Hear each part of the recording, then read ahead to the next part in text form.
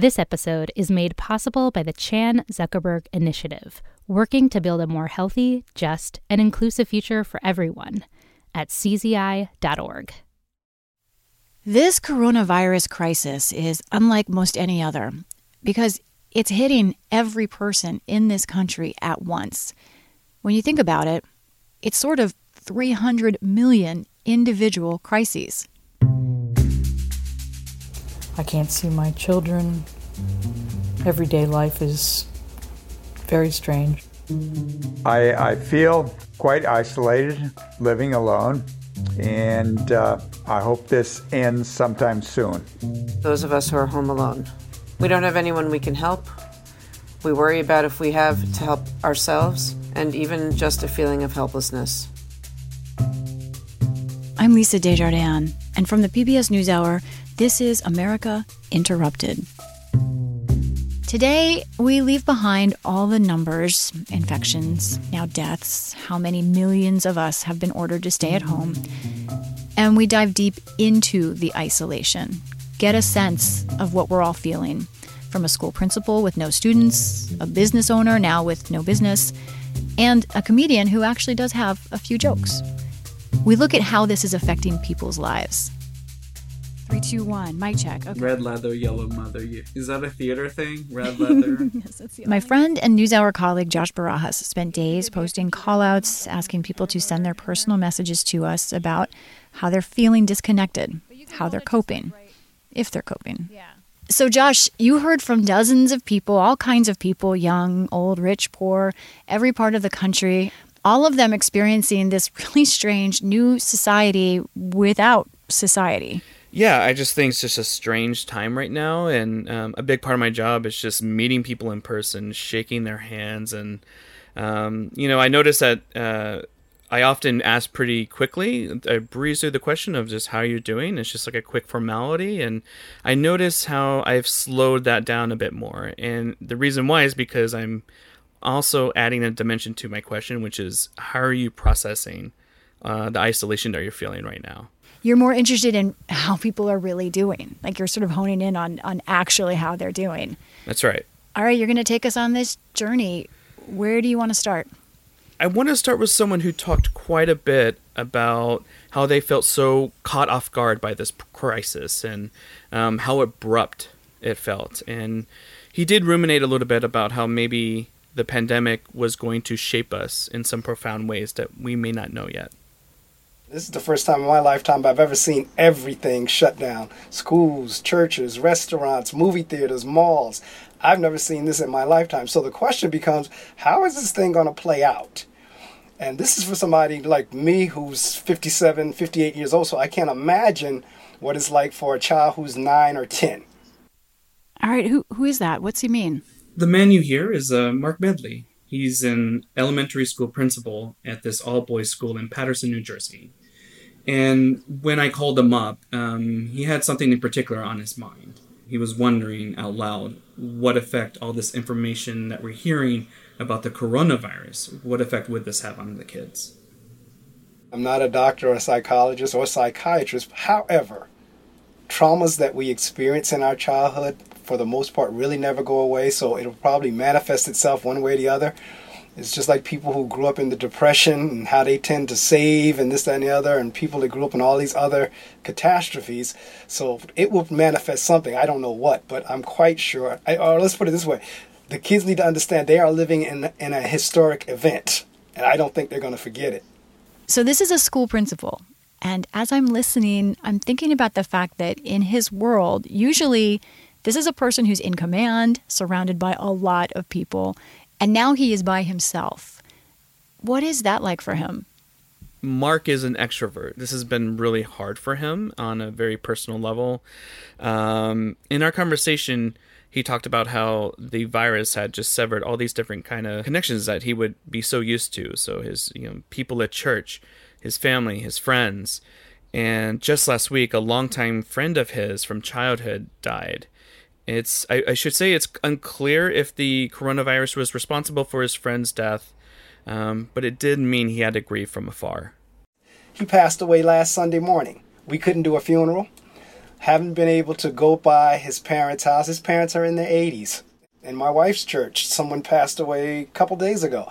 What they did was they all got in their cars and they made signs up and parked their cars outside of the lady's house and held up the sign saying, "We love you," and "You're in our prayer," so forth and so on. So it's just, Mark talked quite a bit about this feeling of isolation. I feel it. We all feel this. I know. I feel it. And that is a massive part of this. But, I'm also thinking, while there are all of these really significant feelings, right, of us being cut off from each other, I cover Congress, and the hands-on problem right now, the urgent problem, is people being cut off from their livelihood, the economic isolation. Yeah, we heard a lot about that. These are people who have felt the ground shift from under their feet.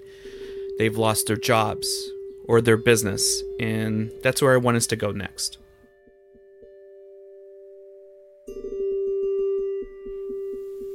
Okay, so you have two stories here about the fallout from the economy itself. Where do you want to start? I think first we should talk about Jackie. Mi nombre es Jackie y vivo en el estado de Maryland y trabajo limpiando casas. She and her husband clean houses and apartments in and around the Maryland area. Several homes a day, several times a week. And now, because of the virus, they can't go to their workplaces. And that's because their workplace is other people's homes. And I should say that Jackie asked that we only use her first name because she is an undocumented immigrant and fears legal consequences if fully identified. And also, I should mention, you did this interview through translation in Spanish. Is that right? That's right, Lisa. Jackie speaks in both Spanish and English, but she did say she felt more comfortable telling her story in Spanish. And she also said that this will be the third week her family won't have an income. Estamos asustados, muy asustados con todo esto y we're frightened, very frightened with all of this. And truly, we don't know what's going to happen. If this will end in a month or in 2 months, we hope it will be soon. And, well, the frustration of not having an income right now, that's what's having the biggest impact on us. We have rent to pay, and thankfully we have some savings. But I think in 2 or 3 more weeks, they'll run out. Creo que en unas 2 o 3 semanas más pues se van a acabar. All her clients canceled her services, but Jackie told me that a few did continue to pay her and her husband during this time. But I should also say that Jackie gave some of that money to other people who work with them. Yo les agradezco a los clientes que están trabajando desde su casa. I'm thankful to our clients who are working from home and have thought about us. From my heart, I don't know how to thank them right now, but I know that when we're working again, their house will be the cleanest in the state. We've always worked hard to please them, and through their messages, they've told me that they are grateful. There's a union among people who don't even know each other, helping out on the streets, offering food, helping at churches. That support comes from people who have the will to help others they don't even know, and from people who have a blessing, like having an income or being able to work from home. They're taking care of themselves in the middle of this situation, which took us all by surprise, but which we have to overcome. Pero que vamos a salir, tenemos que salir de esta situación. I think that's a universal theme, the idea of gratitude, that we're going to hear more about in this podcast. But with Jackie, there's another layer to her story. We mentioned it earlier, right, Josh? That's right. Jackie and her husband are undocumented immigrants from El Salvador.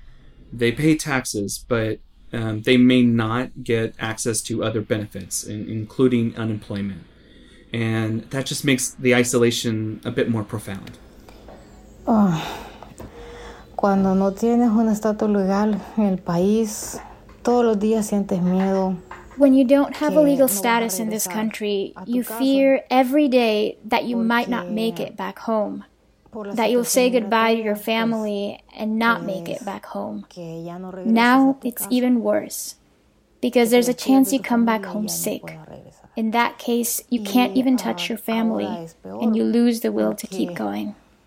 Whereas if you live under the fear of an immigration status, you at least have the hope that you'll return to your country alive, and that at some point, may take time, but you'll be able to see your family and hug them again. But this doesn't give you any time. This can take you away, and you're never coming back. You won't even have the chance to say goodbye to those you love. No vas a tener un chance ni siquiera despedirte de los seres que quieres. This is a woman who is separated from her family in El Salvador. But what I hear there is that right now, she feels even more separated from them. Like, because of this disease, she's even more isolated from them than before. Yeah, and that is an idea I heard from a lot of different people.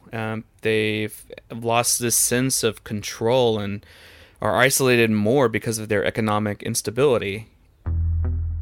And on the other side of this coin is a story I heard from a business owner named Andrea Vieira. We've not only shut down our business, both of our locations, but my business partner and I made the very unfortunate and difficult decision of laying off our entire staff of 73, ourselves included. Wow, 73 workers laid off. You know, that's right. And she owns 2 nail salons in Washington, D.C., and they're called the Nail Saloon. I know them. And she started them 6 years ago with her best friend, and now they've laid everyone off. Yeah, how does that work in a pandemic exactly? How do you fire people when everything is shut down? Yeah, it's a bit interesting because the news apparently was delivered over a video conference, and that's about as of a personal touch they can make it. And now she and her business partner talk about whether or not they'll ever be able to reopen. And as you'll hear, it's emotional for her. My business partner and I were just on the phone a little bit earlier, and I was saying, okay, how are you feeling? I don't know, 1 to 10, and we haven't been at 100% once yet that we're going to reopen, but sometimes we're at 75% and 70%, but sometimes we think if this keeps going, we'll be at 20%. There's no way we'll be able to make it. Sorry. You can ask me in the morning, and I'm like, we're definitely going to reopen, we're going to make it, and then there's moments that you're like, we don't know. I'm also nervous for the country reopening, to be frank. This is bigger than my business or anybody's business. This is kind of a moment of like a crossroads for humanity, and yeah, you can really feel her struggle. But she is in a different category than Jackie, the undocumented worker that you talked with, because Andrea and her business could get a lot of help from the bill that Congress just passed. There are billions in that for small businesses like hers. That's right. And I should say that while Andrea needs the money, she also is someone who can see past her own business. And as this crisis deepens, she acknowledges how every business may have some trouble. The big companies need to be bailed out too. I think people always say just bail out small businesses.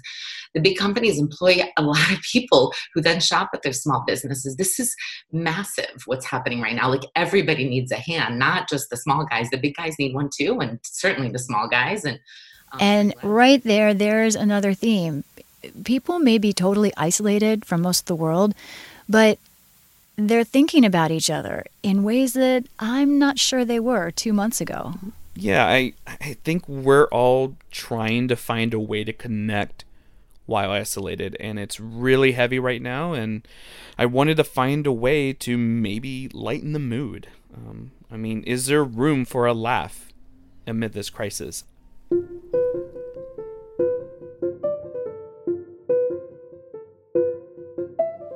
And I just realized I'm going to button my top button. I'm coming undone, Blair. In more ways than one. This has got to be a family-friendly show, PBS NewsHour. Right. I got to be somewhat classy here. Right. Josh, what? I don't understand. What is this? I can explain. All right, so this is Blair Postman, and we talked over Skype, and as you can tell, she is a comedian. I wore a real broad today, Josh. You can step up your game, too. Okay, so this is going to be fun, but forgive me, just why a comedian? I feel like I've been a little dark soul of the night lately, and I thought maybe Blair had a joke in her back pocket. Is there a joke you haven't told yet that you're still workshopping? Just kind of curious. I know, like workshopping. It's like I'm looking at these. They're so terrible. Like I have one that's I wrote at precisely 10 a.m. and I mean precisely. A neighbor started cutting their hedges with a really large, really loud hedge cutter machine. And so that means that he got up on this Sunday morning during the quarantine, inevitably had a debate with his wife about it, and he said, fine, 10 a.m., that's how late I'll wait to annoy my neighborhood of people with frayed nerves. And then 10 a.m. came and we went out there. Because that's his truth. You're selling that with jazz hands. That's what I say, you know. First of all, I think that is funny. I'm still working it out. But what amazes me about that is she is in her living room on Skype with you, and she's talking at a level as if she were in a club with 150 people in front of her. Yeah, I mean, I feel so special because I feel like she was delivering jokes to an audience of one, and she was allowing me peeks into her writing process, etc. And the reason why I wanted to talk to her, the reason why I wanted to reach out to a comedian is I often, in moments of distress, think about humor. And I was wondering if it was easier or harder to write jokes now than maybe when things were a little bit more normal. I think that's a fake distinction because, if I may be so bold, because I think in the crisis, you're writing about your normal life in the crisis. I promise you that I have many crises every day in my mind, whether it's work or home or cats or, you know, cat vomit or whatever, cat ER. We have a lot of cat issues. But you're really you're always seeing it through your lens. And so I see this crisis through my lens and my life and my experiences. And that is the same thing I do every day. You know what? I actually get that. I relate to cat vomit. It is awful. I don't want there to be cat vomit. I don't want that in my world. I don't want there to be coronavirus. I feel like I'm talking like a comedian now. I got to tone it down. But I get her point, and somehow it is all weirdly funny. Yeah, and in our conversation, there were a lot of light moments. But I did ask her if anything scared her. And then she mentioned her husband. He had colon cancer very recently, and that puts him at a higher risk if he gets the virus. And he had a follow-up appointment with a doctor this week. And, you know, I can't really go with him. And that's not fun. And I don't necessarily think that he would maybe pass away, but the idea that he would get it and be in that much extra discomfort and pain, I find that very scary. I worry about people who are lonely. I worry about people who are putting their lives on the line. Like, is the UPS guy going to get sick from delivering these packages? And of course, every medical person in America. I worry about those things. So, hey, thanks, Josh. Yeah, thanks, Josh, for bringing the comedian and all of us down. I can explain. I mean, I just think a lot of us have a lot of worries right now, and I thought Blair shows how humor can offer something, some type of solace in this moment. We often will sit alone as big bad things are happening and sort of this little bottle of soda water all corked up and really nervous, and then the comedian comes along and uncorks it and makes a joke about it that we kind of all had maybe in the back of our head, and it releases all that pressure. As bad as this is, and it's bad, there are a lot of us who have a lot to be thankful for. So it lets us not get so deep down the darkness rabbit hole that we're not also doing what little things we can do. I think Blair helped me out of the dark rabbit hole. Hey, I like that. I'm glad. The thing I liked about her is she's really kind of aggressive about confronting the fact that this is bad. It's almost like, I don't know if you picked up on this, but it's as if she's mentally rolling around in the mud of this crazy disaster and like embracing this truth that, I'll just put it bluntly, this pretty much sucks.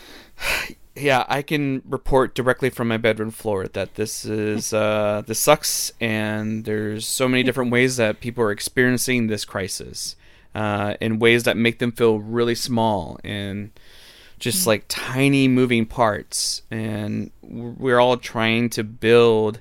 I see us trying to build maybe invisible wires, trying to connect to one another.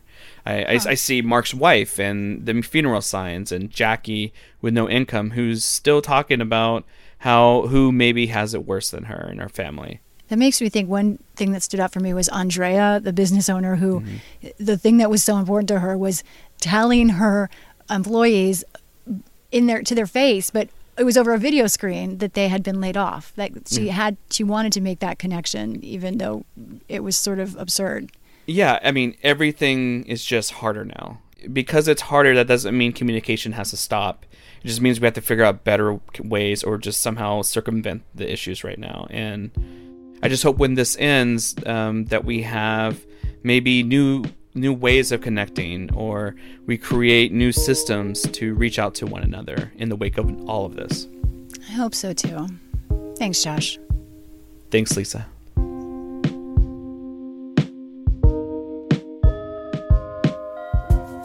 And thanks to all of you for listening from wherever you are.